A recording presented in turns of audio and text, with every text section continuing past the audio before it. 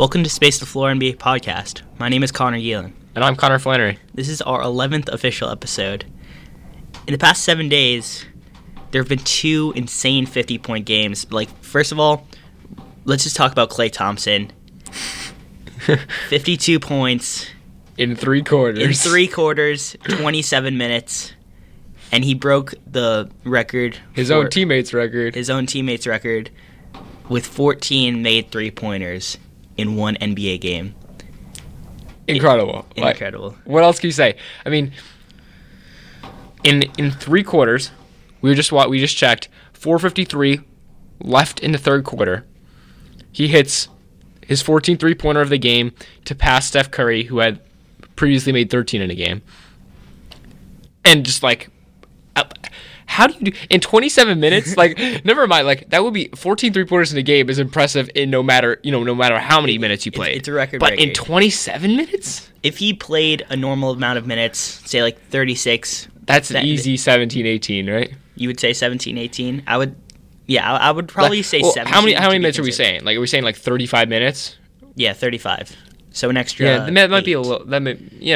I feel like he could have. I would say 17. He could go for 19. On the pace he was doing it, then he would have been 19 or 20, right? Yeah, but proportionally.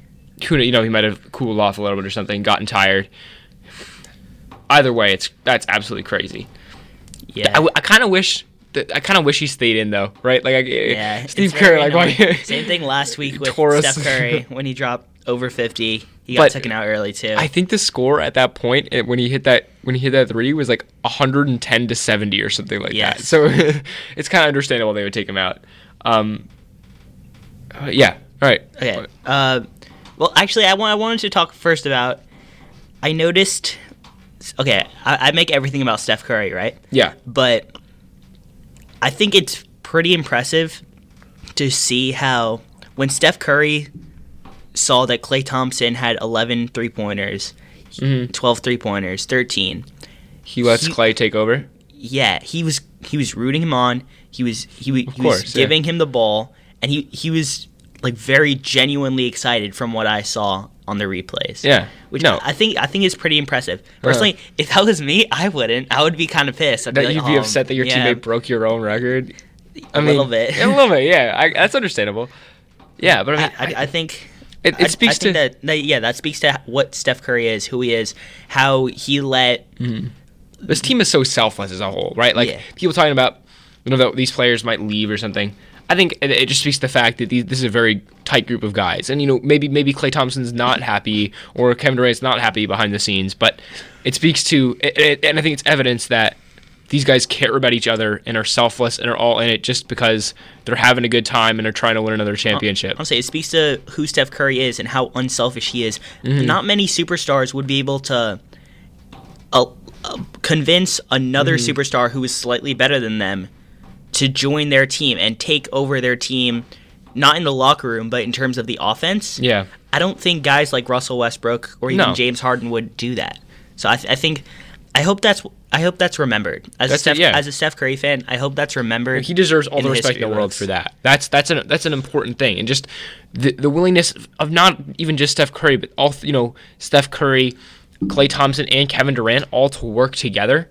And when one person is hot, to give them the rock and say go do your thing.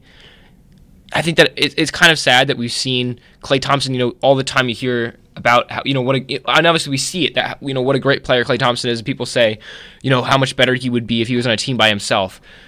But I think that they're all three of them. They don't even really care so much about themselves. It's just about whoever's hot, you give them the ball because it's going to help the team. Well, I know it's just selfless. I know your opinion on this. Yeah. You want to talk about that now? Yeah, I want to talk about this now. All right. You were talking about how Klay Thompson earlier. You were talking about how Klay Thompson isn't really or has been benefited from being on the Warriors. Yeah. I think I hear all the time, and I don't know. It kind of bothers me. I hear all the time that Klay Thompson would be better off on a team by himself, sort of. Not because he would win more or something, but because we're not really seeing him flourish to the maximum potential on the Warriors. That on a team by himself, he could do something like go out and average 25, 30 points per game. to me, that's a little bit unrealistic. I think that's unfair to say, because I think that as amazing of a player as Klay Thompson is, at the most fundamental level, obviously he's far more than just a 3-and-D player, but that's the basis of his talent, right? He's an incredible lights-out shooter, and obviously we've seen that. He's one of the best shooters in NBA history. When he's hot, looks like the most unstoppable player on the court. On defense, he's absolutely locked down, can guard the other team's best player and that's why, despite Curry not being the best defender, this team always defends well because Klay Thompson can lock down the other team's better guard. But I don't think that on a team by himself, Klay Thompson would thrive like people believe he would. You said he wouldn't average 25 points per game. It definitely wouldn't be an efficient 25 points per game. Could he? Maybe. But you're saying that would take away from his game, because you would say either he would not average 25 or more, or it would just be inefficient. Yeah. I mean, basically what my point is that I don't think that, like, all of a sudden if Klay went and joined another team, that we'd consider him like a top 10 player or something like that. I don't think anyone's saying he's a top 10 player. I think that people believe that there are plenty of people who believe that if Klay left the Warriors, that all of a sudden he would become a top 10 player, that he would become a superstar on his own. I don't believe that. Okay, I have heard that before, but so basically what I'm trying to say is that if Klay Thompson was on a team by himself, he would have a ton of struggles that we don't even think about because he's on the Warriors. Like what? We take for granted that he gets open shots, right? Like, okay, yes, he drops 60 points in 3 quarters a couple years ago. He has the record 37 points in 1 quarter. Now he broke the record with 14 3-pointers in a game. But what we forget, I think that people are kind of oblivious to, is the fact that he's getting wide open shots over and over again. Now, I'm not saying that in this game all of his shots were wide open, because they weren't. But he was consistently getting open, semi-open, and not even like, they weren't even like necessarily. What I'm trying to say is they weren't like heat check shots. It wasn't like he was taking 2 dribbles and knocking it down in someone's mouth. He can make those shots though. He can. He's a top 3 shooter of all time. Exactly. He can make those shots. He's an incredible shooter. But my point is that when you have Kevin Durant, when you have Steph Curry, when you have a plethora of shooters all around you, it means that it's a lot easier as a shooter to get your looks. I disagree. I still think he would be an elite scorer on his own team. If you look at the past 3 years, not including this year, he's averaged 22.1, 22.3, and 20. Yeah. The past 3 years, points per game. Mm-hmm. You don't think that he would be getting a lot more shots per game as the first option? I do think he'd be put him on Phoenix instead of Devin Booker. I think that he would be getting more shots per game. I don't think that you can look to him as a franchise as your number one, as a true number one scorer. I don't think he can be that. I disagree. I don't think he would be like a top 10 player in the NBA. Yeah. I don't think that's not what I'm saying. I don't think that just someone who is this is based on, because he's been on a team with Steph Curry and Kevin Durant, we haven't seen him much as a playmaker. I think that my main criticism of Klay Thompson is that his shots tend to be running off of screens, and off of passes, catch and shoot kind of scenarios. In that game, correct me if I'm wrong, but in that game where he dropped 14 3-pointers, most of his shots were off catch and shoot. Exactly. I think he had one off dribble 3-pointer. Okay. So I think he would still be very effective if he had as a shooter. As a shooter, he's very effective. If he had a good playmaking point guard. Yes. Even if the point guard was worse than him as an NBA player. Yeah. I still think. But he would not be anywhere close to as good as he is in the Warriors' offense. Okay, those are 2 different things. What? Those are 2 different things. Being your own shot creator and in terms of being. He benefits so much from being in the Warriors' offense as a shooter, as a primarily his offensive game revolves around him just being one of the best shooters ever. It's very hard to be an elite scorer on a team by yourself if you're a shooter and not a playmaker. Look, this is what I have to say, though. I think Klay Thompson's driving ability is so underrated. I think some of that is enhanced by that he has this ball movement system, and the defense is shifting when he catches the ball. But it reminds me of like a more elite version of what Luka Doncic is right now.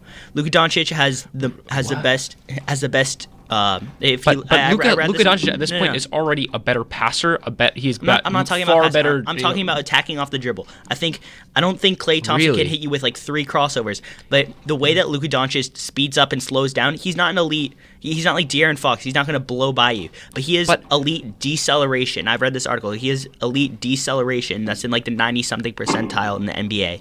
You have his ability to move laterally. That's why Is this Luka Doncic or Klay Thompson? Klay Thompson. Okay. Or Luka Doncic is in the 90th percentile in deceleration. Klay Thompson is similar in that he is this very good ability to start and stop, and he has very good lateral quickness, which makes him such a good defender that enhances his driving ability. And I say where he can drive to the middle and do that pull up, he doesn't do it a lot because the Warriors offense does that. But he's a solid shooter from mid range, and he can knock down a contested shot. But he's not an elite.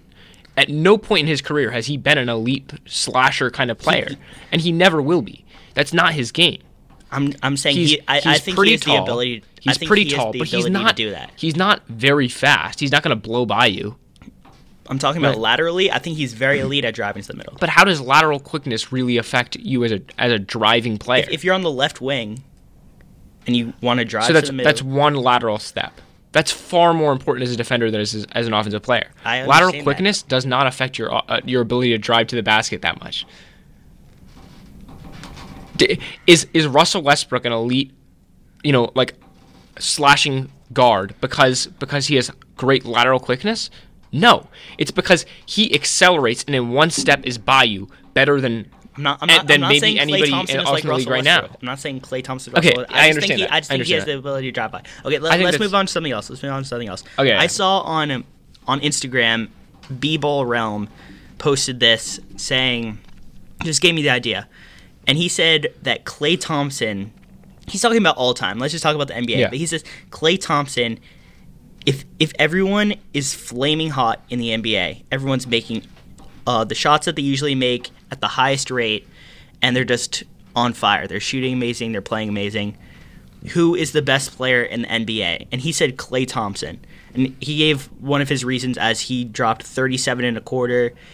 He's a top 3 shooter of all time.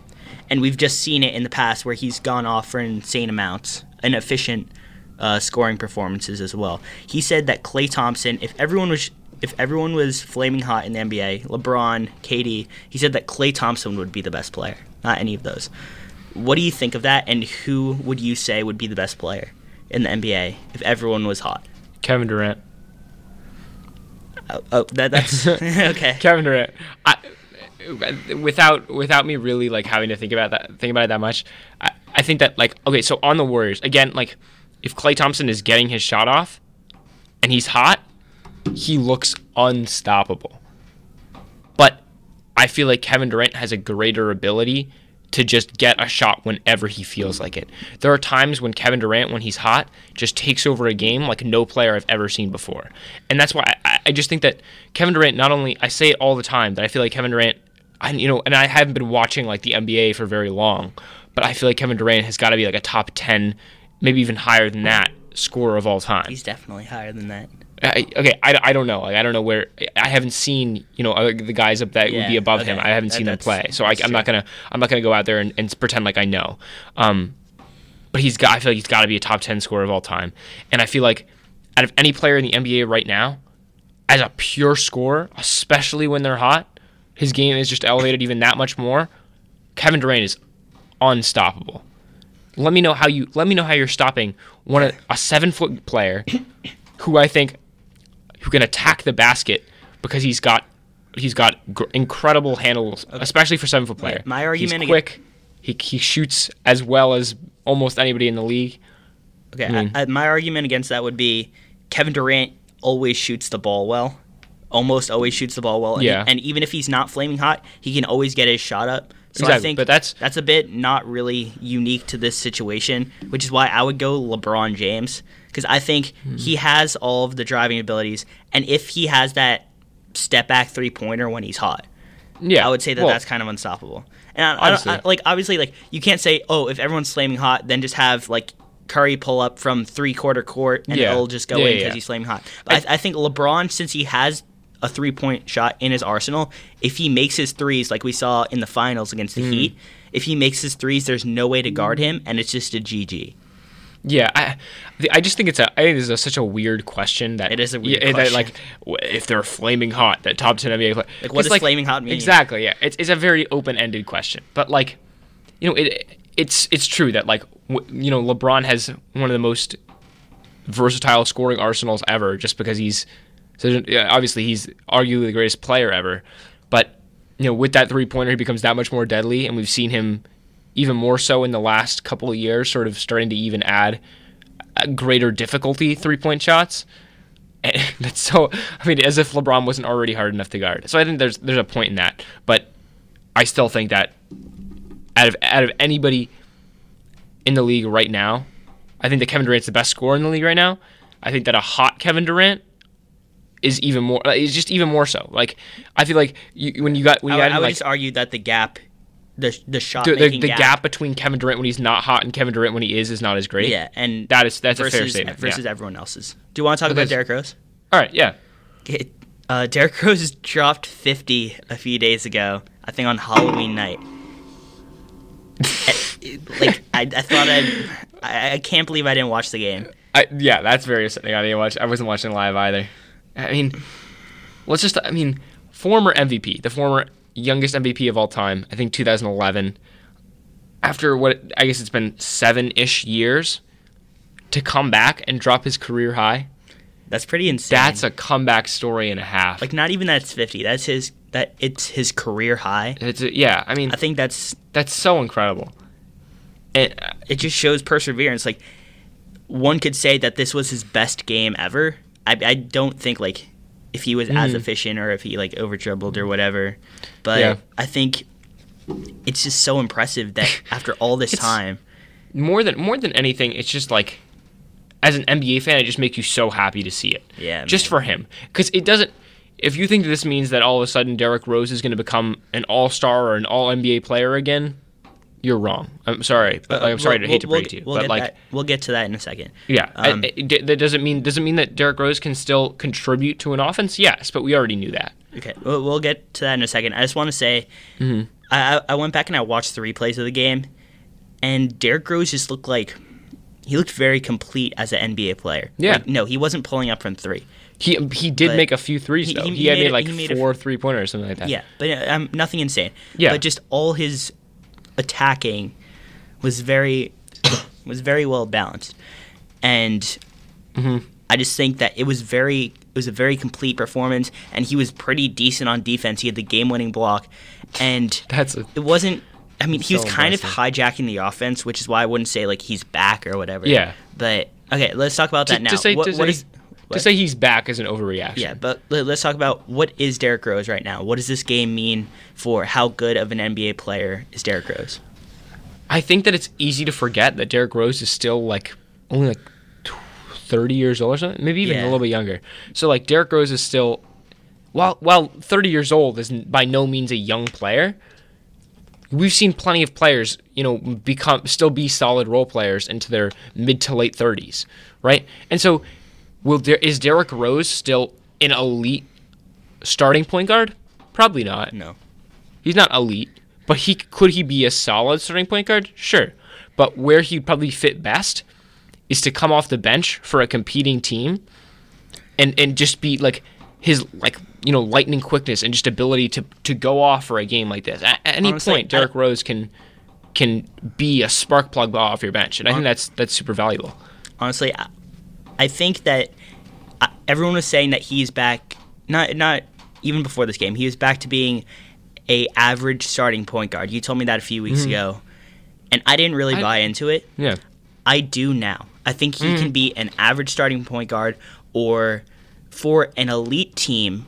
I don't like him as a backup point guard on an elite team. I like him as a starting point guard for an average team, what the Timberwolves are right now. But I can't see him coming off the bench for a team that's filled with superstars like the Warriors, or the Rockets, or the Celtics, or even the Raptors, any of the top teams in the NBA, because I think he takes over the offense typically a little bit too much. Exactly. So what I'm saying is I don't think that he fits as the starting point guard alongside superstars in an elite team.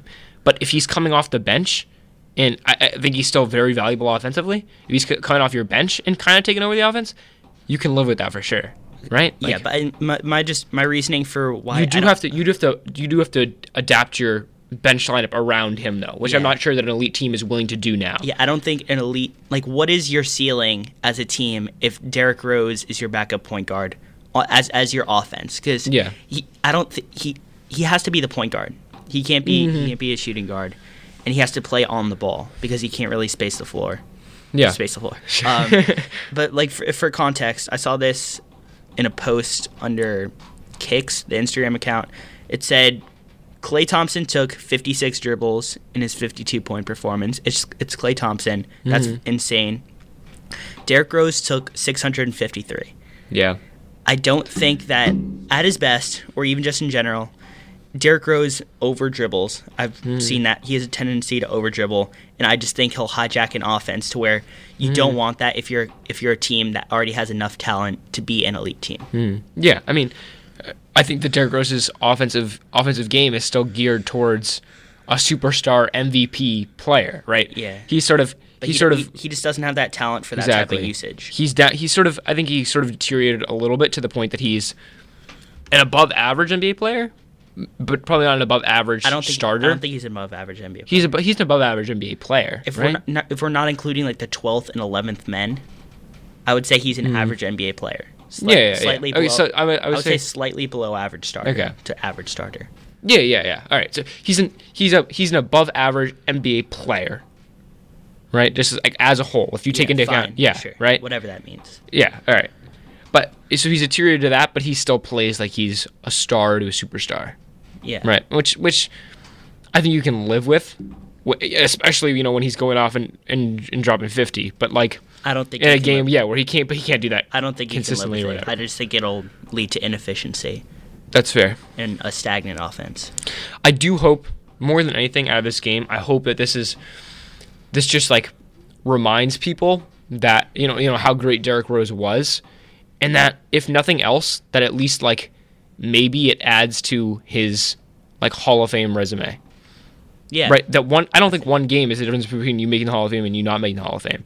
But if this could going forward, if it could mean that he, extends his career a little bit more, he like validates himself as an NBA player a little bit more. Maybe gives him more motivation. Exactly. I mean, if he's got more eyes on him, if all of a sudden he's gained a lot more respect for himself, and people are thinking in their mind maybe he's back, and people are tuning in to watch how Derrick Rose is playing, then maybe it's another step towards him becoming a Hall of Famer, which I really hope he does become, because in the end, like that would be an amazing story.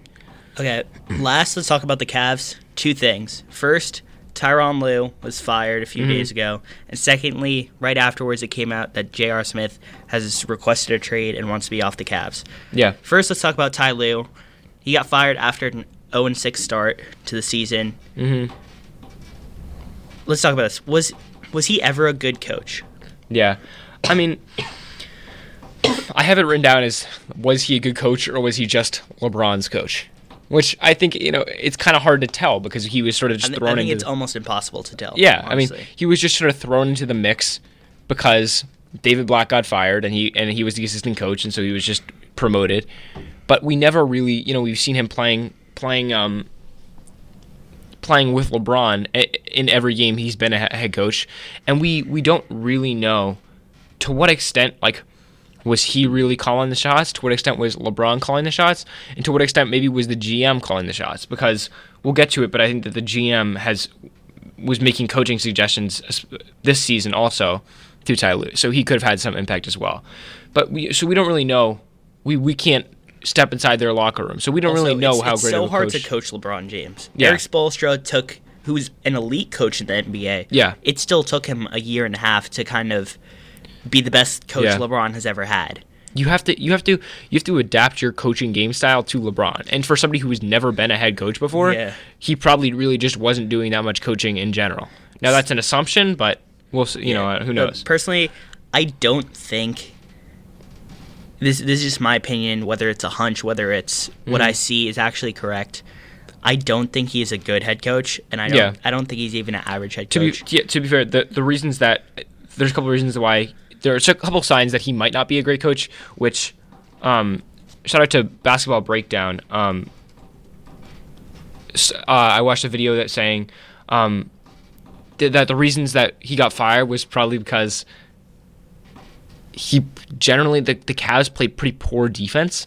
That they played pretty poor help defense and switch defense, and that was one of the biggest flaws in. Especially last year. Yeah. But even just in general against the finals, against the Warriors. Yeah, now you might be thinking, oh, that's because LeBron's saving his energy. But their whole defensive scheme was thrown off because they were a team that was, meant to be like switching, and people just wouldn't, and they were helping in the wrong situations and not helping when they should have been. So that was a problem. Continue. I was just going to say they also had very poor locker room, and that's kind of a coach. It's part of a coach's responsibility is to control the locker room. Ty Lue, as a former player, I think that's kind of your job as a coach, for your calling card. If you're a former player, to be a player's coach.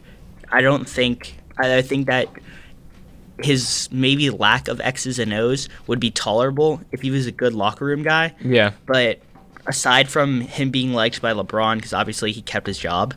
Yeah. I don't think he was that good of a locker room guy, especially last year. Yeah, I mean, because we saw them totally reboot their team at the trade deadline. Which is why I don't think he should get another job in the NBA. I was going to ask you.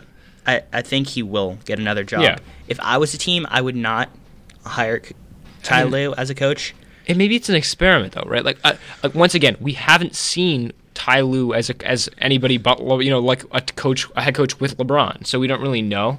I think that he deserves a second chance, bro. But also, if Ty Lue was my coach, I would not respect him because I dropped him. I would just walk in. You just can't look at it in the same way. I cannot look at it in the same way. That's fair, I guess. But I also think so.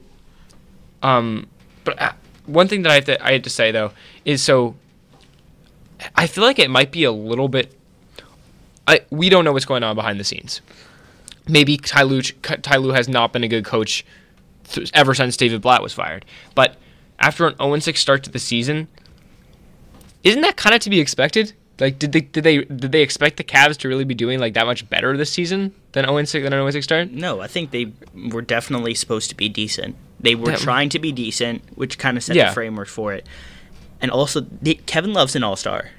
Kevin Love's an all-star, but when Kevin Love was in the best years of Kevin Love's career, when he was playing in Minnesota, putting up the best stats of his career at least, he wasn't leading this team those teams to good records, right? Like it's Kevin Love, no matter how what numbers he's putting up, no matter how well he's playing, he hasn't been able to carry a team to like a respectable record. Really. I would still say Kevin Love is an all-star player, and I don't think he's a losing player. I don't think. No.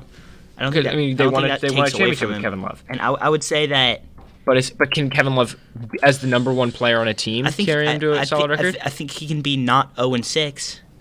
That's fair. I think he's a good player. That's fair. And Ty Lue is definitely somewhat responsible for this 0-6 record because the Cavs were not planning to tank this season. Yeah, they said they were not planning to tank. This was a team that just made the finals. I understand they lost the best player in the world.